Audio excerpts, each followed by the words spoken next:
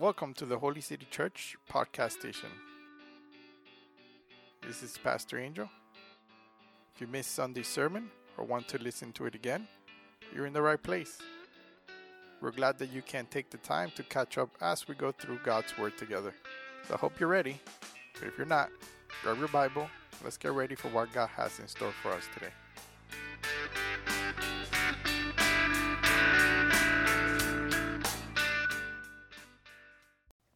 Yeah, we're going to stay there, right there in 1 Corinthians. We're going to kind of continue what we've been talking about the last couple of weeks. We're going to go now to verses 18 to 31. And today we're going to look at a little deeper on what Paul means when he says in verse 17, "For Christ did not send me to baptize, but to preach the gospel, and not with words of eloquent wisdom, lest the cross of Christ be emptied of its power." So Paul is putting a lot of emphasis on wisdom in the beginning of this chapter. He's going to tackle wisdom. He's going to tackle the wisdom of men versus the wisdom of God. And today we're going to focus just on the wisdom of men, because it's difficult to tackle both in just one sermon. So we're going to take this first half and we're going to focus on wisdom of men. So I titled this sermon, "The Wisdom of Men," because it's very basic, very straightforward, so I don't have to get fancy with it or anything. But if you missed last week or you don't remember what we talked about last week, Paul started to tackle the issue within the church in Corinth. He gave them an introduction of its basis, and then he started to tackle those issues. And his first issue that he started to tackle was division, the division that was already happening within the church in Corinth. And this division was caused by quarreling. They were going back and forth about who was better, who was wiser, who was smarter, who should we be following and who shouldn't we be following. And by the time we get to verse 17, we can see Paul is trying to move them away from focusing so much on the wisdom of men and the things that men do. And he's trying to get it to go back and focus on the things of the words of God. So he's making this sole purpose to preach the gospel using the word of God and not anything else. He's saying, forget the wisdom of men, forget your fanciness, forget your eloquence, forget who's smarter. Let's go back to the basics, the word of God. And I want to be clear, just to, when we look and when we see that he says to speak eloquent in wisdom, Paul's referring to preaching the gospel using fancy words, maybe fluent words like smooth, maybe words of persuasiveness. Like if you're trying to preach the gospel to convince people in a way that your purpose of me telling you is to convince you. Some versions of the Bible say superior wisdom. It's like coming up with new and updated ideas and revelations and things that would just either add to the Word of God or remove from the Word of God, just because, to try to make it more pleasant for those who are listening. You know how sometimes it tends to people, I don't understand it. Well, let me give you a new idea so it can sound prettier. I don't like that about Jesus. Let me tell you, it's not really that. It's like this, right? Just because they don't find it very pleasant or fitting. And many in the churches struggle with that fact, especially preachers, right? We sometimes think that we have to come up on stage and make a presentation of the gospel that is just going to blow your mind and it's going to, make it to a point where you can't reject it. It's how are you going to reject what I just said? It was so awesome and so fluent and so beautiful. These words that I spoke are so incredible. You can't reject what I'm saying. It's impossible to reject it. So we focus so much on trying to figure that out, on trying to make a presentation that we all saying, this is too awesome to reject. I read a story about a church who one day had 3 specific visitors. One visitor was on the edge of suicide. He was contemplating, he was struggling, so he was contemplating on taking his own life. One was living a life of fornication. He was just, this person was just living out whatever his desires were. And another was thinking of stealing from his company to keep up with his lavish lifestyle. He had this lifestyle that was expensive, and in order to keep up with it, his just regular paycheck wasn't, keeping up. So he was trying to find ways to be able to support that lifestyle. So he was thinking, I'm going to steal from my company. That way I can make extra money, right? And these visitors, along with the rest of the congregation, came to the church service looking for hope and forgiveness and maybe even some understanding. And then when the worship started, they got a sophisticated, elegant worship moment of praise. It was an incredible, awesome instruments, very beautiful music. And then the sermon came, and then they got an incredible intellectual message called, Is Mars Inhabited? And I don't know exactly what was the sermon about. I didn't go look up for the sermon. I didn't go read it. I didn't really have time for that. But I was once in a youth service where they invited a speaker to speak, and he was a doctor. He was, I can't remember if he was about to be a doctor or he was already finished. And he came and he preached to the youth that were there, including myself. But he was so smart that his sermon was about everything that he would do as a doctor. So there was a lot of medical facts, medical terms, medical ideas. And he was very smart. But I felt as empty leaving as I came. I was empty because of it.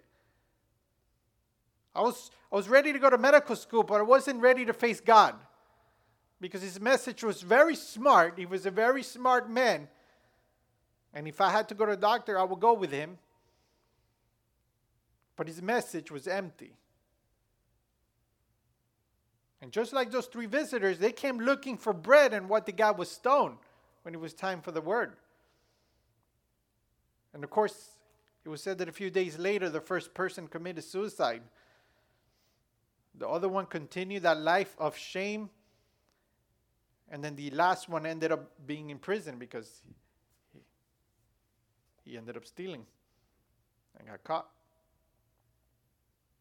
See, what those three people learned was that the wisdom of man did not provide peace, it did not provide power, it did not provide forgiveness, and definitely did not provide salvation. That's why when Paul said he was going to preach, and while Paul was preaching, he was not preaching using pretty and nice, beautiful eloquence. He was not going to use speculations and theories and scientific methods and all these intellectual things to preach the gospel. He was just going to preach the gospel.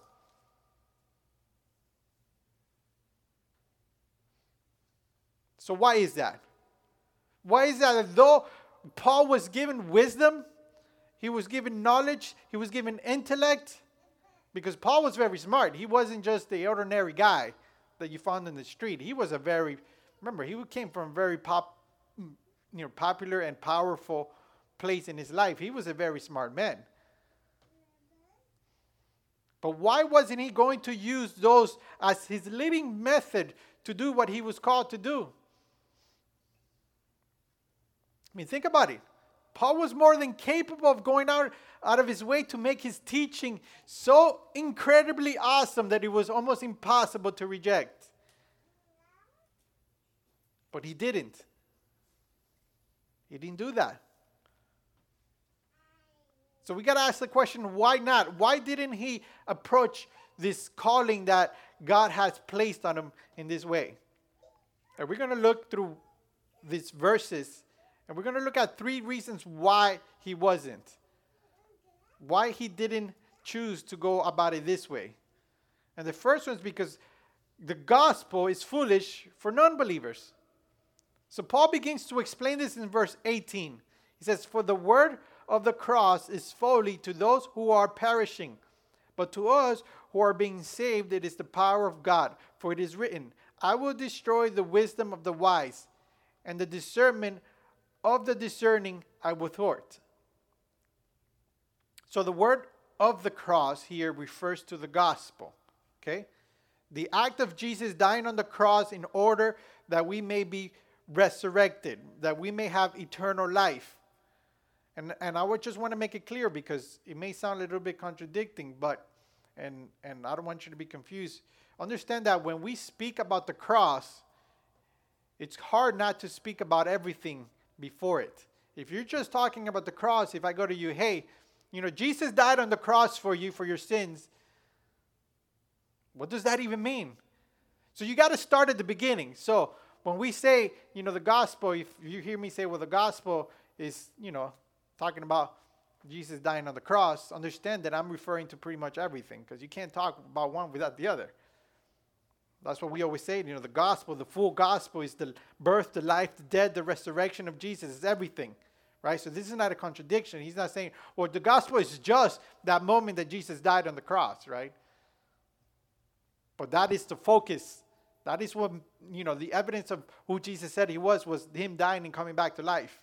So everything before that and everything after that all goes with that. If it wasn't because of that, remember, we were just foolish people sitting here.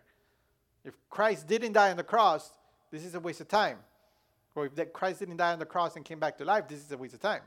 Okay? Now, the word folly here means something that's absurd, maybe something that's ludicrous by, of course, the world standard. The word in Greek is actually where we get the word moron or moronic in the English language. So foolish is kind of like saying stupid or moron or something that's stupid or something that's moronic. So in other words, Paul is saying the gospel is stupid to those who are not saved. The gospel is ridiculous. It makes no sense for those who are not saved. For those people there who have yet to been changed, the message of God incarnated, dying on the cross for their sins, was something bizarre, something unusual, something that makes no sense, something that it's ridiculous to even think about. I mean, think about it. God would never die in such a low, pathetic way. God? You were talking about God. We're not just talking about men. We're talking about a God, the creator of everything, dying as the worst of the worst. I mean, if you think about it, without understanding why, it does sound ridiculous, right?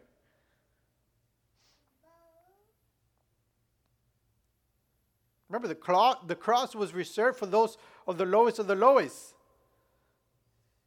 I mean, what kind of God would make that kind of sacrifice? They thought it was moronic. So to try to preach this to these people in a fancy and eloquent way is useless.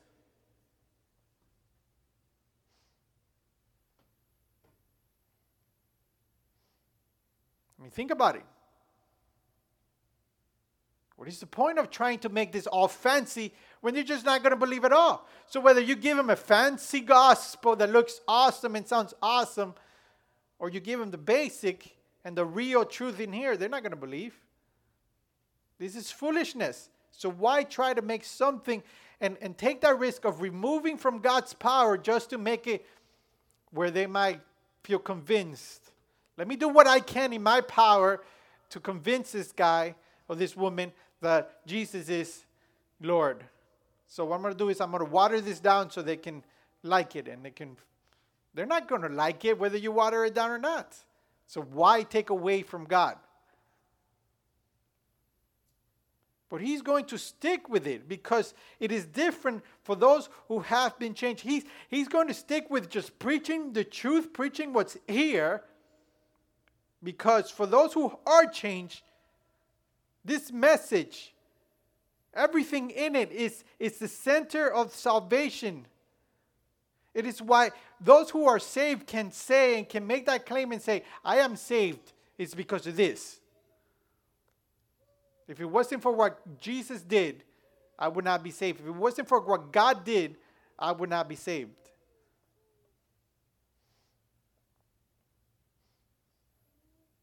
Paul is saying this message is the power. And he says that because this message is what actually matures and grows a believer. This message has the power to set people free from bondage. This message has the power to one day deliver a person from sin and into the presence of God.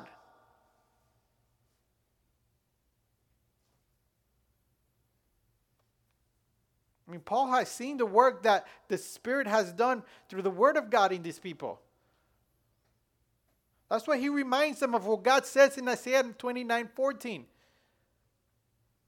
Therefore, behold, I will again do wonderful things with this people, with wonder upon wonder, and the wisdom of their wise men shall perish, and the discernment of the discerning men shall be hidden.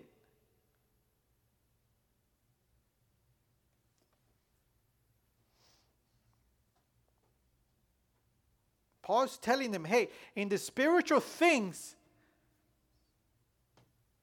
God opposes the wisdom of men. That's why he doesn't engage in speculative philosophy, because at the end of the day, if there's going to be any conviction, any conversion, any change, it's not going to be because I use these words and I'm very intellectual.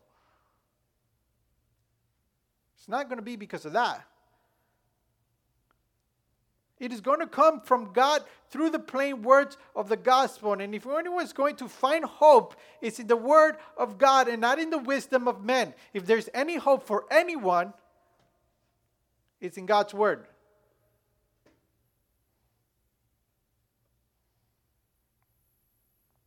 And Paul actually calls them out. Verse 20, where are those who are wise? Where are the scribes? Where are the debaters of this age? Has not God made foolish to the wisdom of the world? It's like, hey, where are these guys? Where are these smart guys? Where are they?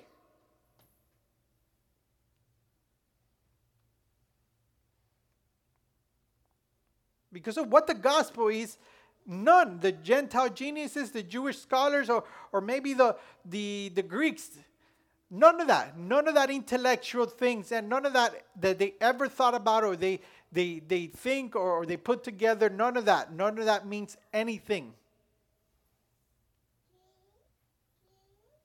God has made them foolish through the wisdom. He has destroyed the wisdom of the wise, just like he said he would. And you can see it throughout the Bible, Old Testament, New Testament. Every time somebody tried to get smart, God said, no, you ain't smart.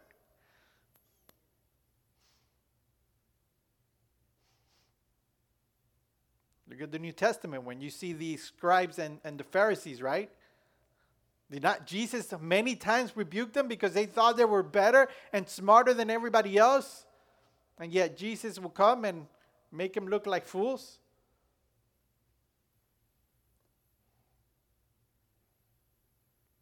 So then he tells them, for since in wisdom of God the world did not know God through wisdom, it pleased God through the folly of what we preach to save those who believe. And Paul's being sarcastic here.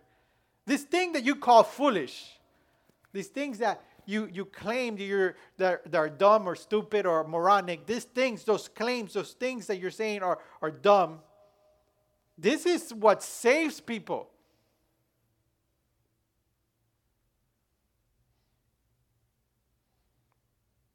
Those dumb, moronic things that you're thinking of is actually what's saving people. Christ crucified is what it is about. That's what's the main focus. That is what saves.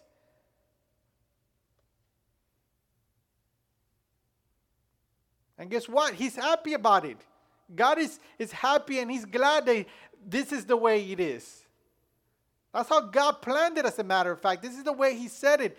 That people will come to find God through the preaching, through the truth of Christ crucified, through the gospel.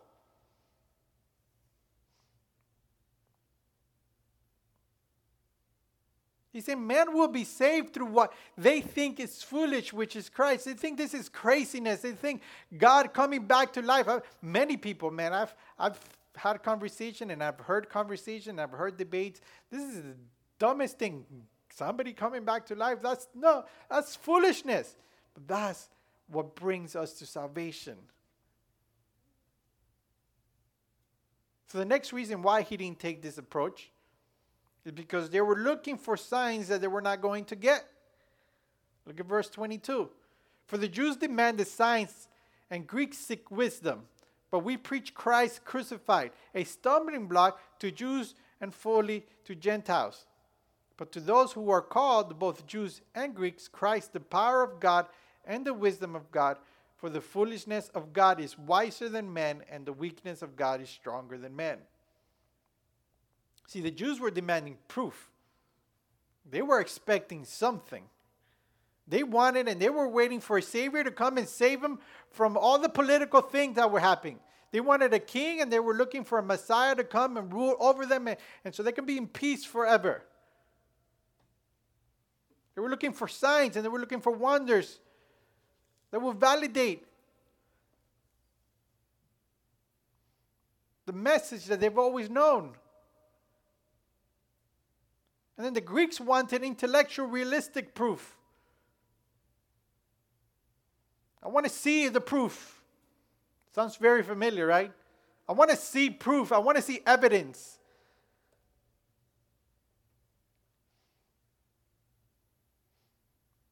And yeah, they're reasonable requests. You can't necessarily just be like, oh, that's not. Oh, you should never request for that. Well, they're reasonable. But that evidence, that proof, is not what's going to save them. And it's definitely not what they were going to get. They were asking for certain things. They go, the only way we're going to believe if we see this. And they were not going to see that. What they were requesting for was not going to happen. Not because God couldn't do it, just God chose to do it differently than what they wanted.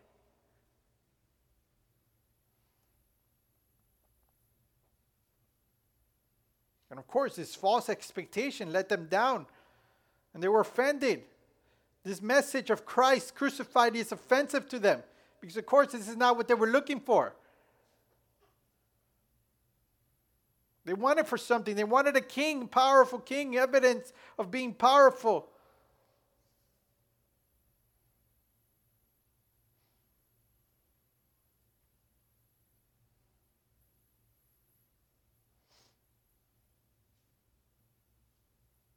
They thought they knew what they needed.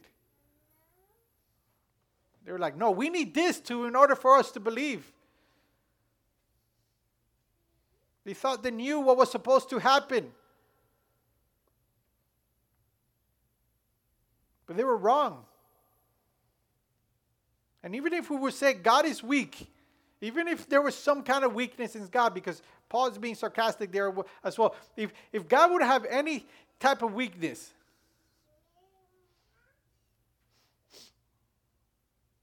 if God was missing any type of wisdom, even then God is still more wiser and more powerful than any human. So what's the point of trying to make this so eloquent and beautiful and perfect and so convincing when people are asking for evidence that they're not going to get? You ever had a conversation with somebody? What is this first thing? I want God to reveal himself. I want to see God. It's the only way I'm going to believe if I see God. If he appears right now to me and I see him, you're asking for something you're not going to get. God is not going to appear to you. If that's what he takes, then I guess that's not going to happen. We can see that in the parable, right? Hey, send somebody, bring somebody back to life so my brothers can see that somebody came back to life and they will believe. They go, if they didn't believe in Moses and the word that he was preaching, they're not going to believe in the guy that came back from the dead. Jesus came back to the dead and appeared to them, and they still yet to believe. So they were asking for things that they weren't going to get. So what's the point of watering down the gospel? And the last reason why he didn't take this approach was because that way the glory is given to God. Look at what Paul points out in verse 26. For consider your calling, brothers. Not many of you were wise according to worldly standards. Not many were powerful. Not many were noble of birth. But God has chosen what is foolish in the world to shame the wise. God chose what is weak in the world to shame the strong. God chose what is low and despised in the world, even things that are not, to bring nothing to things that are. And Paul here is going to get a little personal with them. He's like, hey, look around you. Look at the people that have been called. Not every one of you, because there are some that were wise to the world. Some were very intellectual. So he's not saying, hey, you only chose. But he's saying, look, the majority of you guys, based on the standards of the world, you guys were not really anything. You guys weren't smart to the standard of the world, not to my standard or the standard of God. According to the standard of the world, you guys were nothing. You were poor people who deserved nothing, worth nothing.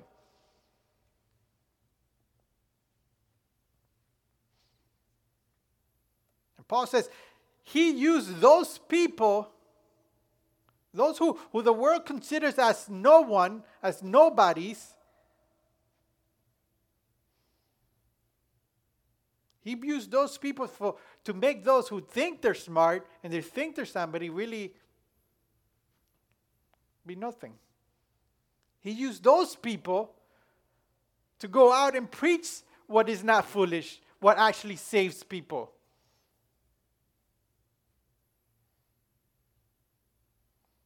And the reason he points this out is to make sure they understand that no flesh will be glorified before God. He wasn't going to use the wisest and most intellectual and the best and only those to bring the truth, because those tend to get the credit for it.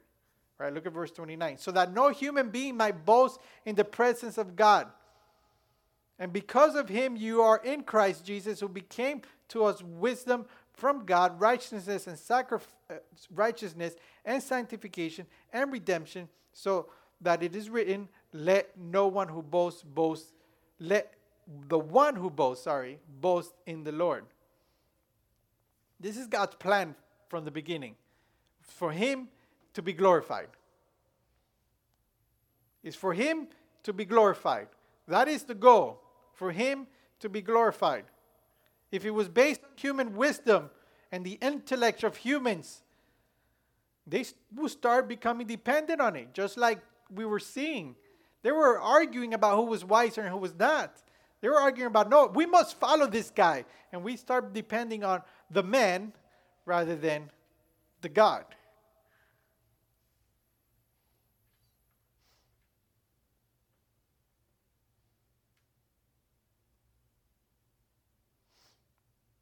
The saving instrument, the tool that was saved, the tool that was used to save was the Word of God. That is what really saves. Because that way God is the only one that gets glory for what is happening. They are found righteous, they are found sanctified, and they are redeemed, not by their own power, but the power of God. So Paul is very clear with these verses. He's very clear. He's not going to make his ministry, he's not going to go take that route to his ministry. Because you're not going to understand anyways. Because they're not going to accept the evidence anyways. And because it is not Paul that changes them, it's God who changes them. So therefore, he wants God to get the glory. I'm not going to. I'm not going to take this and put it on me and make myself look awesome so people can say, no, I am of Paul. Because he's so wise and intelligent. That's who we need to follow. Now, if you want to take anything home with you today, I want you to take two things that are very important.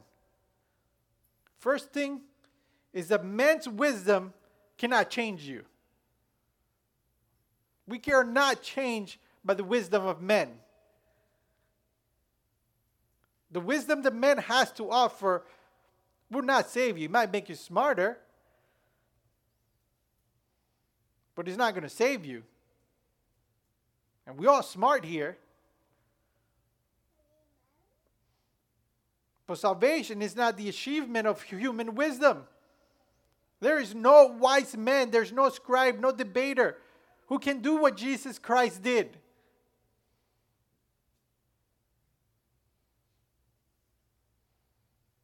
Salvation comes from God alone through the sacrifice that came from on the cross. I mean, we all know Adam's sin, right? And that brought on this curse. So therefore, we're born into a broken world, and then we walk alienated from God. And only through what happened on the cross can any one of us who call ourselves believers in Him, true believers, can say, I am saved. It's because only through God, through what He did on the cross. And the wisdom that man has to offer is not the reason why you understand this whole salvation. You say, well, I understand why I'm saved because somebody told me and I get it. Because this guy is so smart, he told me, now I understand. You don't understand because somebody told you.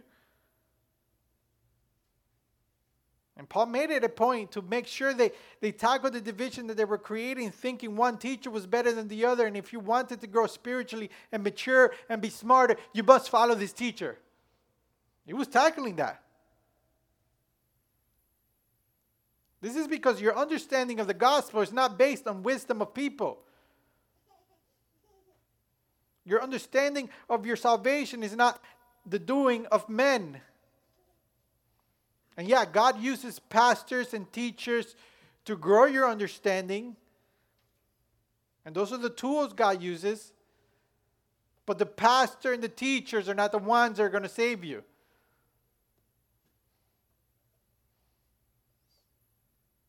I mean, I can get up here week by week saying the same thing over and over and over again. Sometimes no one goes, are you going to talk about that again? It's like, I can talk about this every single Sunday about the same exact thing. Over and over again till my face turns blue. And you're not going to understand it. Until God changes that in you. And He allows you to understand. And until He doesn't make that change, there's nothing I can say that's going to make you understand. You can repeat what I'm saying to others and think and make others think you understand, but in reality you don't. I know people that have read the Bible many times. They've read many commentaries. Yeah, you have a conversation with them and you can clearly tell they don't understand their saving grace. They still don't understand the gospel. They still don't understand what Jesus did. And that's because God hasn't done the work in them yet. Look at Matthew 16, verses 13. When Jesus came to the region of Caesarea Philippi, He asked His disciples, "Who do you say the Son of Man is?" They replied, "Some say John the Baptist, others say Elijah, and still others Jeremiah or one of the prophets." "But what about you?" He asked. "Who do you say I am?" Simon Peter answered, "You're the Messiah, the Son of the living God." And Jesus replied, "Blessed are you, Simon of Jonah, for this was not revealed to you by the flesh and blood, but by the Father in heaven." Peter understood that not because of the wisdom of men, it's because God allowed him to understand it. So if you understand the meaning of the work of the cross, the more grateful, the more thankful, and the more joyful you should be because He has been the one to reveal it to you. God said, "I'm going to allow you to understand this." I mean, that's like, wow, thank you, God. It's not on me. It's not because I did anything. It's not because I heard the correct teacher. No, you allow me to understand this.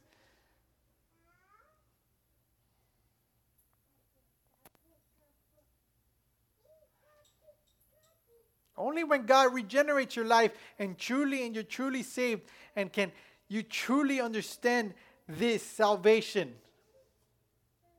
And we were talking about it right before church. And Kano and I, Rafa, we're talking about it. We're talking about Ben Shapiro, right? Oh, this intelligent guy, he's so smart. Still rejects Jesus. I mean, this guy is smarter than anyone I know. Sorry. And yet he still doesn't understand Christ.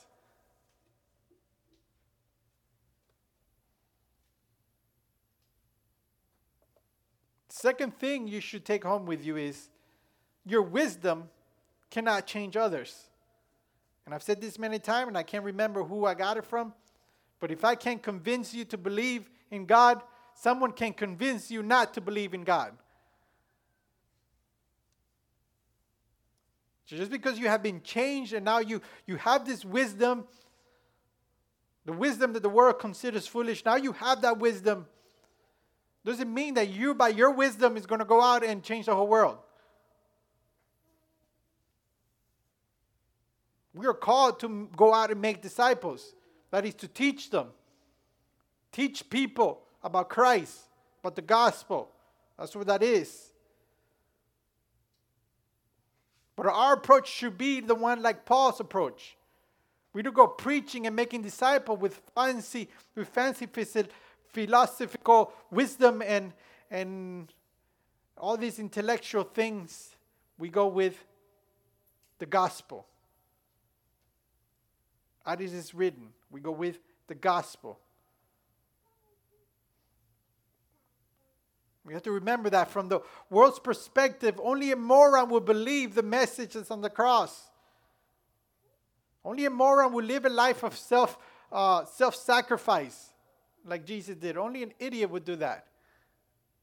That's what they think. Remember, I'm not saying that's what you are. Just saying that's what they think of us.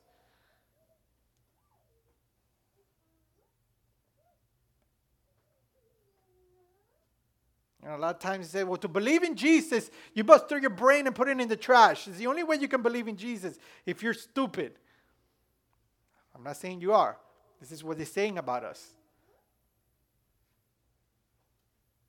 But they don't get it.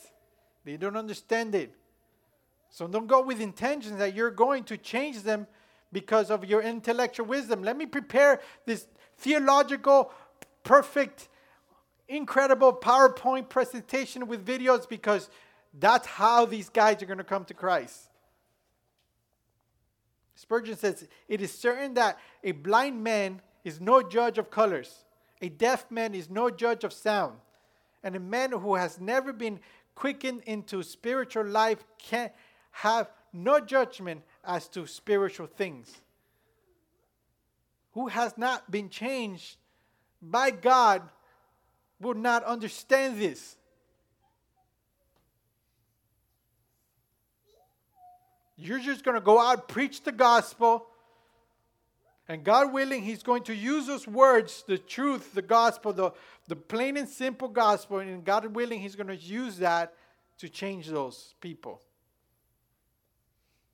See, we have this tendency to think that we have to go out and know it all, right? And I'm not saying you have to go out and know nothing. No, but sometimes we think that if we don't know everything about this Bible, about the Word of God, every single little thing, it's impossible to go out and talk to anybody about it. I don't know anything about the Bible. I'm not a theologian. I'm not a teacher. I'm not a pastor. I'm not any of that. How can I tell my friends about Jesus? I'm not any of that stuff. I wasn't called for that.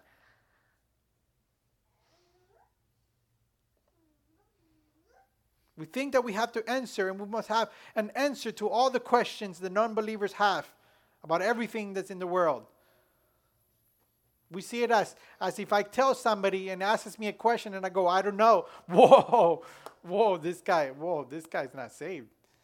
He doesn't know the answer to that question. We don't have to know the answers to every question. And we get this idea because we think that the smarter and wiser the human is, he's more likely to know God. The smarter he is, he knows God. Look how smart this guy is. He's really smart. He must know God. And if he's that smart, I got to be that smart to know God. Then we also sometimes think that we must now change the gospel so that way it can relate to people, because somehow the gospel is not relatable. So we got to change it. Let's I don't like this message of anti-LGBTQ and whatever other letters. I forgot what they were. Let's change this because this is wrong. We must fit into the world. We must be like them. It must be okay for them. We may not offend them. The Bible shouldn't be offensive. So let's water this down so that way.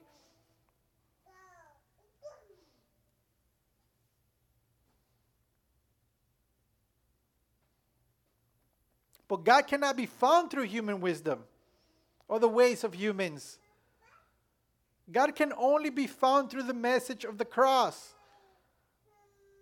And of course we're not going to find this, and those people are not going to find this relatable. Of course not. They're going to read this and be like, no, this doesn't relate to me. Of course not. Many people in Paul's time didn't find it relatable either. I mean, what do you expect? What do you expect from them? The wisdom of men is always going to be rebellious against God. So what do you think? Are they going to be like, I should change my whole life now?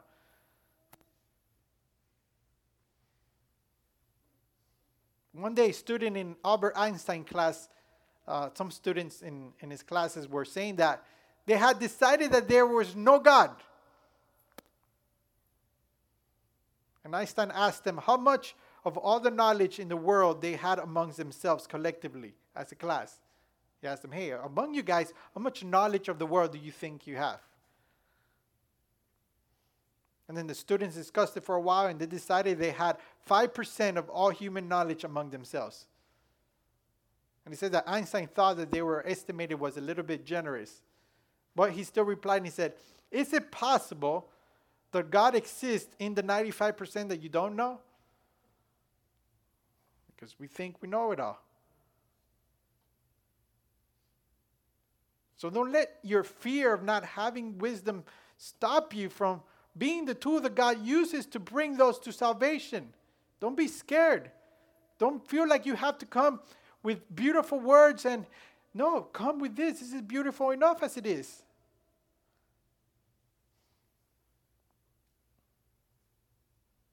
Because understand that when they do come to Christ, it wasn't because of you anyways. So if you did preach the gospel to somebody and they came to Christ, it wasn't because of you.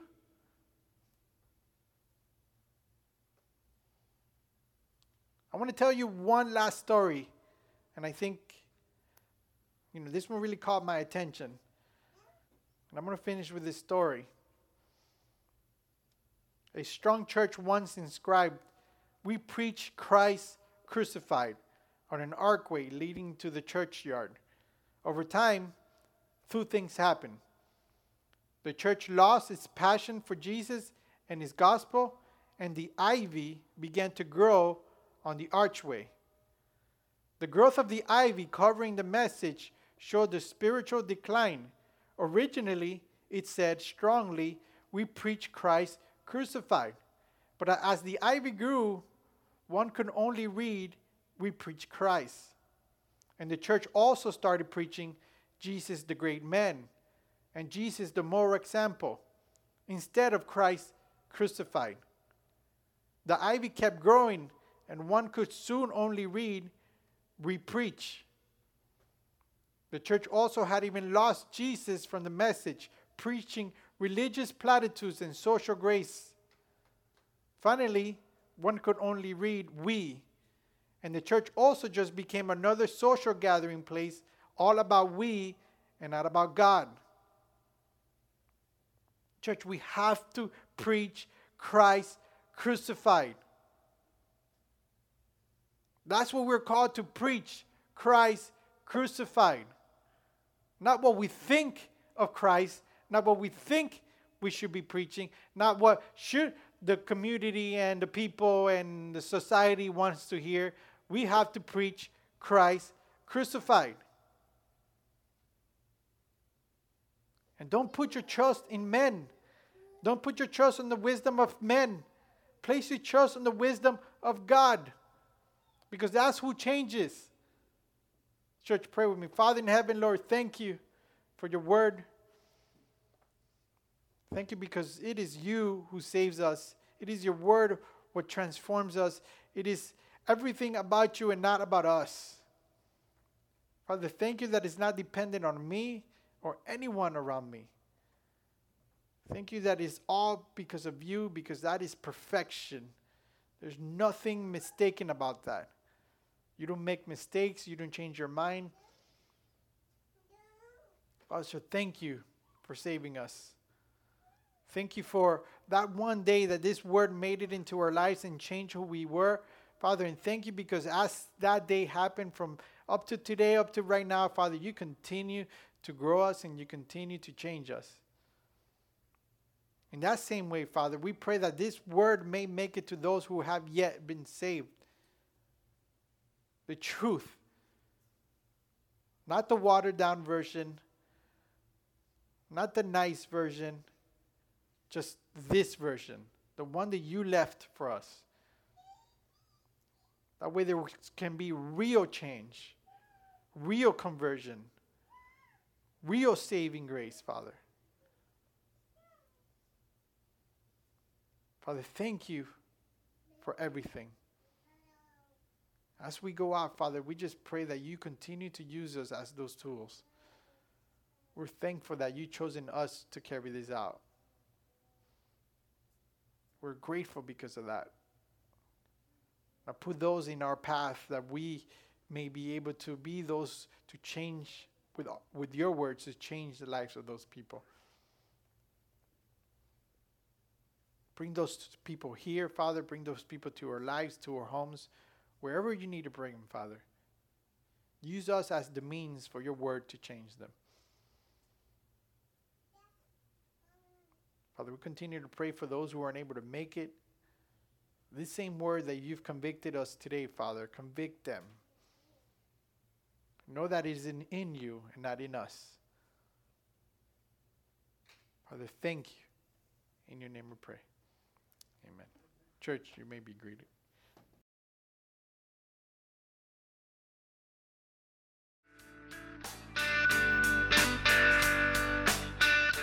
Hope you enjoyed this week's sermon. If you have any questions, would like to connect, or listen to our library of sermons, jump right over to our website at www.holycitychurch.us. Again, we want to thank you for listening, and remember, this podcast is not intended to replace your time at the church. So we hope you have a blessed week, and talk to you again next week on Catch Up with Holy City Church.